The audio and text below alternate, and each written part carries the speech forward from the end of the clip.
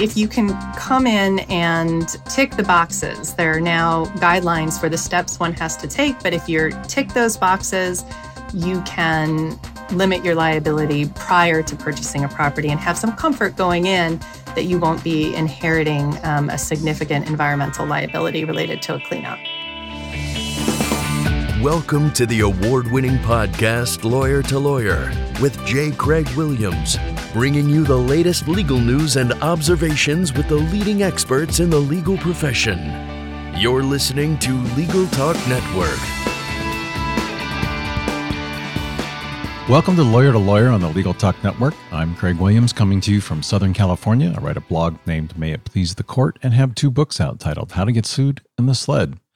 Today on Lawyer to Lawyer, we're going to be continuing our series on environmental law, where we cover cradle-to-grave treatment of chemicals and our laws in the United States on environmental biology. So today we turn our attention to CERCLA. According to the EPA, the Comprehensive Environmental Response, Compensation, and Liability Act of 1980, also known as CERCLA or Superfund, provides a federal Superfund amount of money to clean up uncontrolled or abandoned hazardous waste sites, as well as accidents, spills, and other emergency releases of pollutants and contaminants into the environment. Through CERCLA, the United States Environmental Protection Agency was given power to seek out those parties responsible for any release and assure their cooperation in the cleanup, which basically means get out your checkbook. And in this episode, we're going to be spotlighting CERCLA and discussing the origin, its history, purpose, and impact. To speak more on this topic, our guest today is Professor of Environmental Law at the Elisabeth Haub School of Law at Pace University, Katrina Q. Professor Q's scholarship focuses on climate change and sustainability. She is the co-editor of The Law of Adaptation to Climate Change, United States and International Aspects. Before entering academia, Professor Q worked in the environmental and litigation practice groups in the New York office of Arnold & Porter, LLP, and she also served as an advisor on natural resource policy in the United States Senate and was a law clerk in the Fourth Circuit. Welcome to the show, Katie. Thank you so much for having me. Well, it's a pleasure. Tell us how you got involved in environmental law in the first place. Well, I think it mostly boils down to the fact that we didn't have a ton of money when I was growing up, and going outside, going to state parks, national parks was free. So we did a lot of that. And I became a runner and spent a lot of hours running in the hills outside of Boise, which is where I spent part of my growing up, and spent one summer in Boulder, Colorado, primarily because I wanted to be running in the hills of Boulder, Colorado. The only thing I could find to do that summer was to knock on doors for the PIRGs as part of an environmental campaign they were doing. And so that is, when I think back, probably what got me headed down the path to environmental law. And then, of course, having some wonderful professors and mentors in law school, I ended up being a teaching and research assistant for Dan Esty, one of my law school environmental law professors, and that was transformative for me. Well, how did CERCLA first get started? In fact, we should probably identify what it stands for. Comprehensive, I'm going to mess it up because I don't remember it. I don't remember. We always just refer to it as CERCLA. Here it is, the Comprehensive Environmental Response, Compensation, and Liability Act. There we go. Thank you.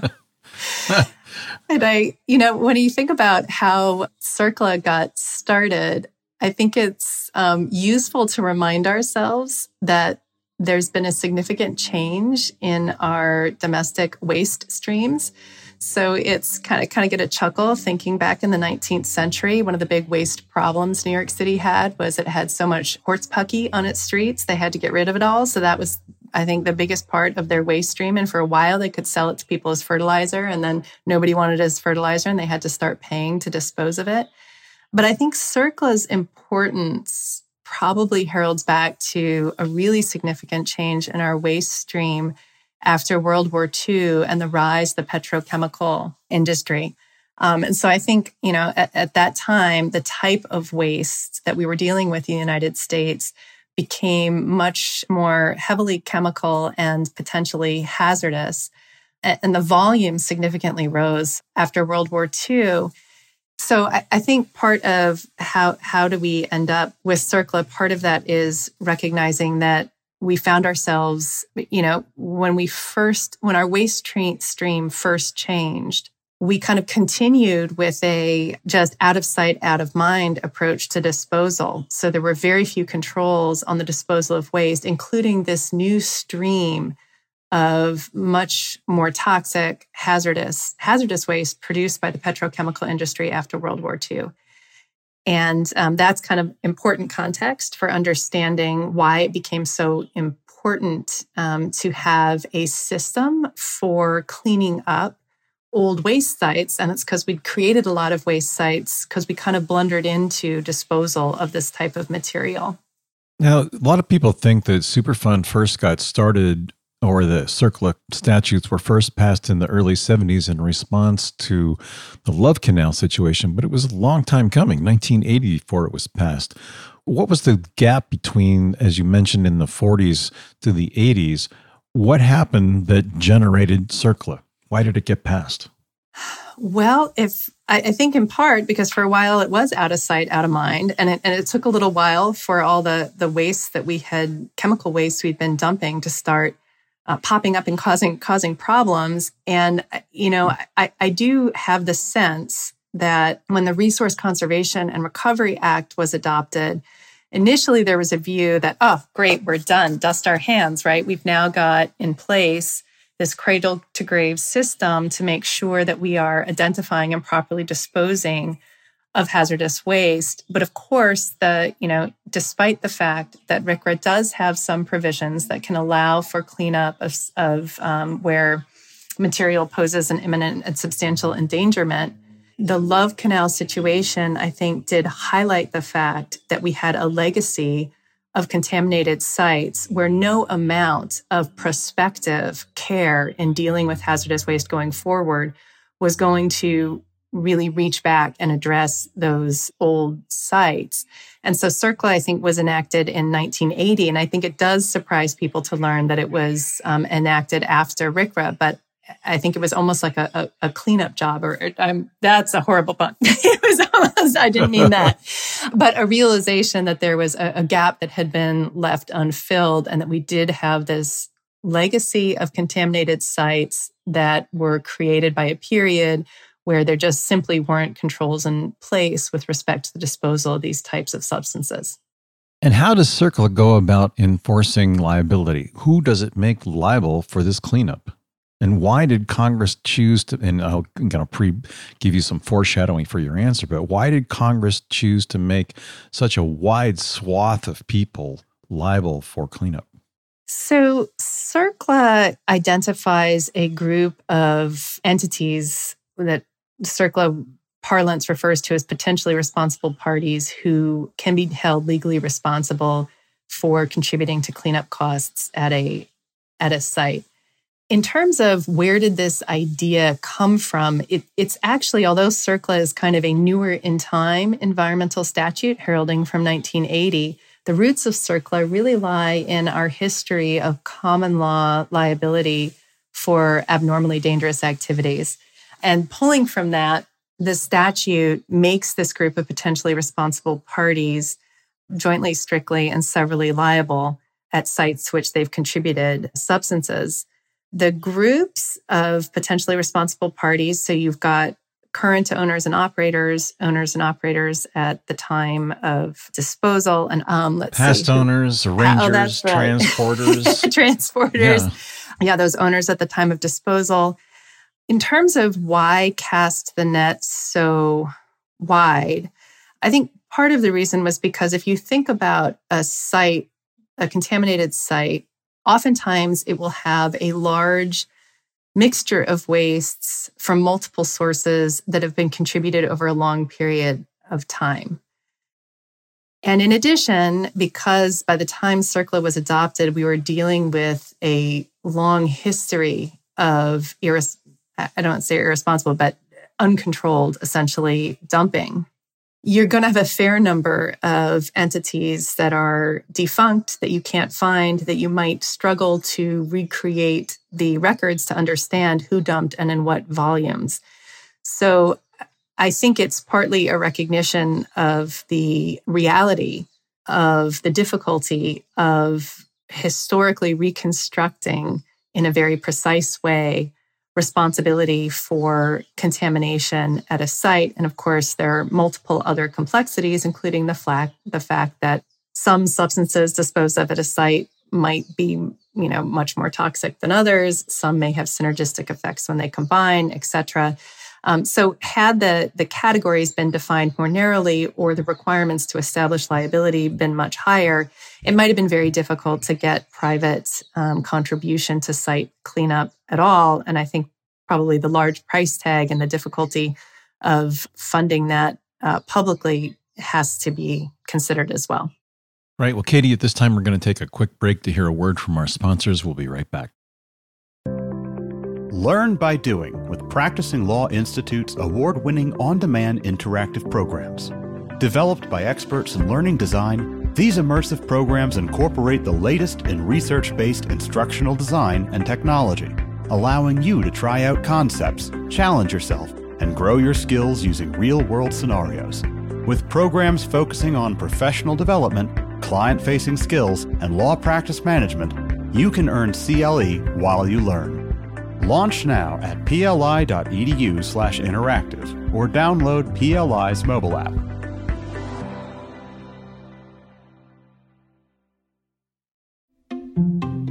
Filing court documents, serving legal papers, collecting electronic signatures, all critical parts of the litigation process, yet ones that are time-consuming and error-prone. But what if you could do more straight from your case or document management software? InfoTrack automates data entry, document selection, tracking, and information syncing across all these core tasks and more by integrating with your core systems like Clio, Smokeball, Leap, MyCase, and others. Spend more time on substantive legal work and less time on busy work. Learn how simple it can be at infotrack.com/simple. And welcome back to Lawyer on the Legal Talk Network. I'm joined by Professor of Law Katrina Q from Elisabeth Haub School of Law at Pace University. Katie, you mentioned RCRA and CERCLA. What's the difference between the two? So there's a little bit of overlap, but the primary difference between the two is you can think of RCRA as a set of mandatory best practices for how you handle these types of substances today, going forward. Requirements that you properly categorize or characterize waste and make sure that if it bears certain attributes or is listed as a hazardous waste, that it's disposed of in very specific ways that we're comfortable will prevent it from contaminating environmental media going forward. You can think of CERCLA as a look-back mechanism, which is to say both to recognize the fact that there was a period when RCRA wasn't in place, and as a result, there are sites that are contaminated that have to be cleaned up. You can also understand CERCLA very much as being complementary to RCRA. We all know that enforcement is never perfect. So the fact that someone who improperly disposes of waste can ultimately be subject to liability under CERCLA is a very strong incentive, independent and apart from RCRA, to make sure that you're properly handling waste. So CERCLA is looking back and saying, we had something go wrong. We have contamination at a site. We now have a property where there are going to be cleanup costs. And here's who's going to be responsible to pay for it and how much they're going to be responsible to pay.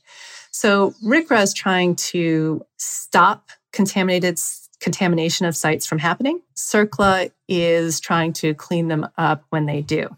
When I talk about overlap, so RCRA does have provisions in it that allow RCRA to be used to compel the cleanup at some sites that present an imminent and substantial endangerment. There are also requirements that those who hold RCRA permits clean up their facilities as well. So there are some cleanup authorities contained within RCRA. So it's not an entirely either or binary. But the primary difference is RCRA is trying to prevent releases of hazardous substances that cause sites to become contaminated, and CERCLA is seeking to provide a mechanism and funding to clean up those sites if they do occur. That's a great explanation. You also mentioned that CERCLA liability is strict and joint and several, and the statute's basically retroactive. What do those terms mean? So in terms of essentially strict means, it's not a defense if there is evidence that an entity arranged for disposal of substances at a site or disposed of substances at a site or was an owner or operator. It's not a defense typically to come in and say, but I exercised reasonable care or I exercised due care. You're strictly liable if you fall within one of the categories of liable parties. Joint and several liability means that even if you are unable to establish divisibility, i.e. unable to show the portion of contamination at a site for which you should be held responsible, you can be liable for the entire or much more significant percentage of the cleanup costs at a site. So basically, you can't get out of it. There are, I think, several, but only 2 or 3 defenses to CERCLA. I think one of them is act of God. Do you remember the other ones? So one really important exception that has been added through amendment to the statute, and I think addresses some of the fairness concerns your question hits at, is innocent purchaser liability. So I think if, for example, if a government ends up owning a site through tax default, they are no longer considered a potentially responsible party. There are also defenses you can establish if you undertake environmental due diligence before purchasing a property and document that, and then there's a nasty surprise that unexpectedly comes out. You can have some limitation on your liability already in place. So there are some defenses that have been added in part because of concerns that CERCLA was unfair. There are also, recent Supreme Court decisions that have better defined when and how entities can establish divisibility and show that their liability should be limited at a site based on evidence that they have about the types of waste they contributed, the volume of the waste they contributed, et cetera. Over time, I think there have been some tweaks both to the statute itself and then also to legal interpretations of it that have helped to make it a little more forgiving in application than it was as originally enacted. And as long as we're talking about defenses, there's another workaround, the Brownfields amendments. Can you tell us about that? So the idea here is that one potentially unfortunate consequence of CERCLA is that it can create a real deterrent to reuse of sites because purchasers are concerned about potentially creating or ending up with liability for expensive cleanups. And what that means is you're essentially driving development onto virgin land that we might better be used for other purposes as opposed to reusing so-called brownfields, which can sometimes be less attractive properties, but ones you'd very much want to see rehabilitated and put back to productive use. So brownfields are incentives designed to encourage those looking at redevelopment of a site to give them assurances that if they end up owning this site, they'll be protected from liability. And the mechanisms to do that typically include engaging in environmental due diligence to understand the any contamination at the property, and to cooperate in cleaning it up. Right. I think the program also makes sure that a bona fide prospective purchaser doesn't have liability if it follows those requirements. Is that right? That's right. So if you can come in and tick the boxes, there are now guidelines for the steps one has to take. But if you tick those boxes, you can limit your liability prior to purchasing a property and have some comfort going in that you won't be inheriting a significant environmental liability related to a cleanup. Overall, what do you think the impact of CERCLA has been on our environment? That's an interesting question. And I can think about it in a few ways. So first, I think CERCLA has been successful at cleaning up a significant number of particularly naughty sites, really large mega sites. It's also, I think, shaped a little bit the legal landscape in environmental law in the sense that some of the furious litigation over the contours of CERCLA. When can EPA use unilateral administrative orders and When will it be?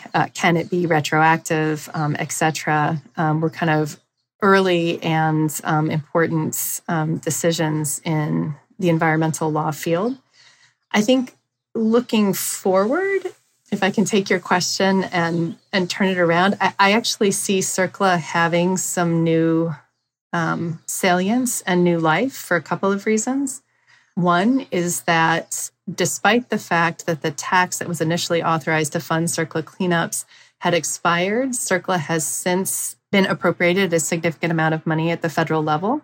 So there's a real kind of new rush of activity to deal with our existing retinue of contaminated sites. But the second is there are two really significant new challenges that I think CERCLA will be central to addressing. One relates to the cleanup of sites that have been contaminated with PFAS chemicals. I believe two of which have recently been designated by EPA as hazardous substances under CERCLA. And the second relates to climate change. So with respect to PFAS chemicals, there's an interesting aspect of CERCLA that, so first of all, there's only a certain universe of substances that can bring a site within the radar of CERCLA or under its auspices. Having added PFAS chemicals to that, which are quite widespread, will likely lead to a number of new sites being deemed CERCLA sites and being cleaned up pursuant to its authority. But a second is that there are likely a significant number of sites that have already been cleaned up under CERCLA, but that also have unremedied PFAS contamination. And those sites may now be subject to additional cleanup through the triggering of reopeners. Well, we're going to take a quick break to hear a word from our sponsors. We'll be right back. Hey, Guy, what's up? Just having some lunch, Conrad. Hey, Guy, do you see that billboard out there? Oh, you mean that guy out there in the gray suit? Yeah, the gray suit guy. Order up. There's all those beautiful, rich, leather-bound books in the background. That is exactly the one. That's J.D. McGuffin at law. He'll fight for you! I bet you he has got so many years of experience. Like decades and decades. And I bet he even went to a law school. Are you a lawyer? Do you suffer from dull marketing and a lack of positioning in a crowded legal marketplace? Sit down with Guy and Conrad for Lunch Hour Legal Marketing on the Legal Talk Network. Available wherever podcasts are found. And welcome back to Lawyer on the Legal Talk Network. I'm joined by Professor Katrina Q. We've been talking about PFAS, and I think by PFAS you mean per and polyfluorinated substances that are cancer-causing and forever chemicals that people are concerned about getting out. But that plays into Superfund. Can you explain how the Superfund sites work? Well, Superfund sites are designated. They're identified based on a set of criteria related in part to the risk of exposure from the chemicals at the site. And then put on the designation of a site or putting it on the Superfund list makes it eligible for federal intervention and funding to help support the cleanup. Right. And so Superfund sites are known that because there are a significant amount of potentially responsible parties in there, sometimes in the thousands or tens of thousands. How does the court system go about handling and getting such an unwieldy group of people together to solve that kind of a problem? It's sometimes not pretty, but my sense is that as the understandings of who is likely to be found liable and how much have become clearer through litigation, it's become more possible for potentially responsible parties oftentimes to settle, to form consortia that kind of sort that out amongst themselves, instead of having to fight it out. But the short answer is that if potentially responsible parties at a site cannot agree on their relative liability at a site, it can be litigated, and courts will apply a whole host of factors, sometimes colloquially referred to as the Gore factors, to assess the liability of different parties at a site.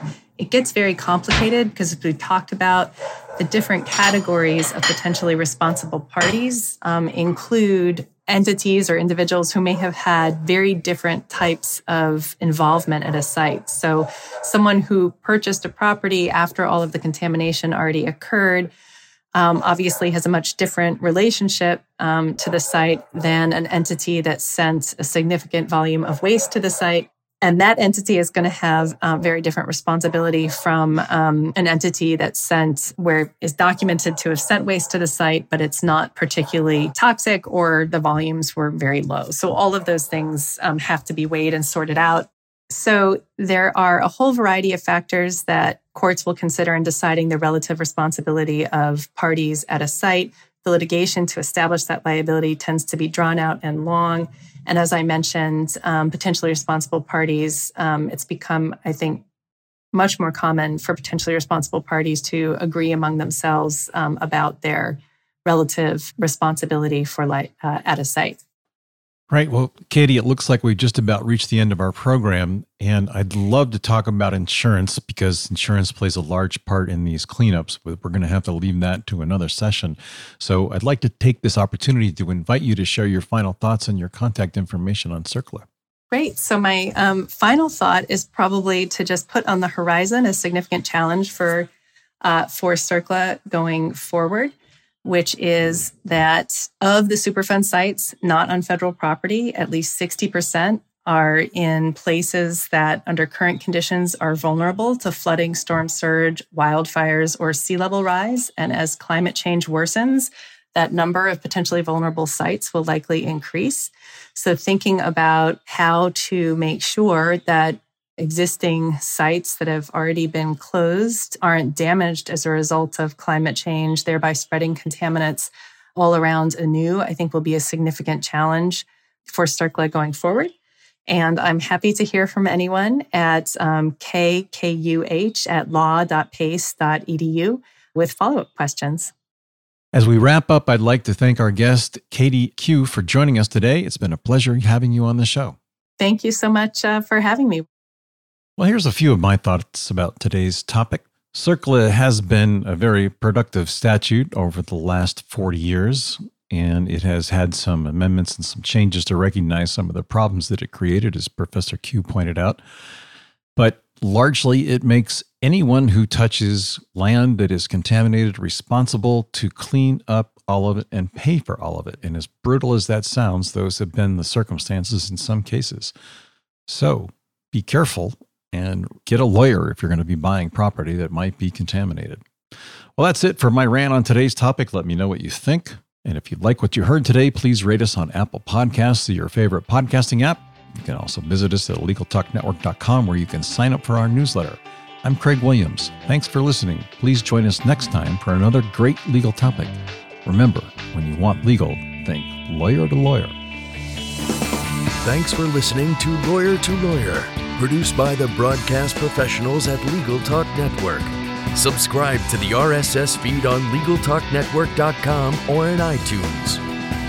The views expressed by the participants of this program are their own and do not represent the views of, nor are they endorsed by, Legal Talk Network, its officers, directors, employees, agents, representatives, shareholders, and subsidiaries. None of the content should be considered legal advice. As always, consult a lawyer.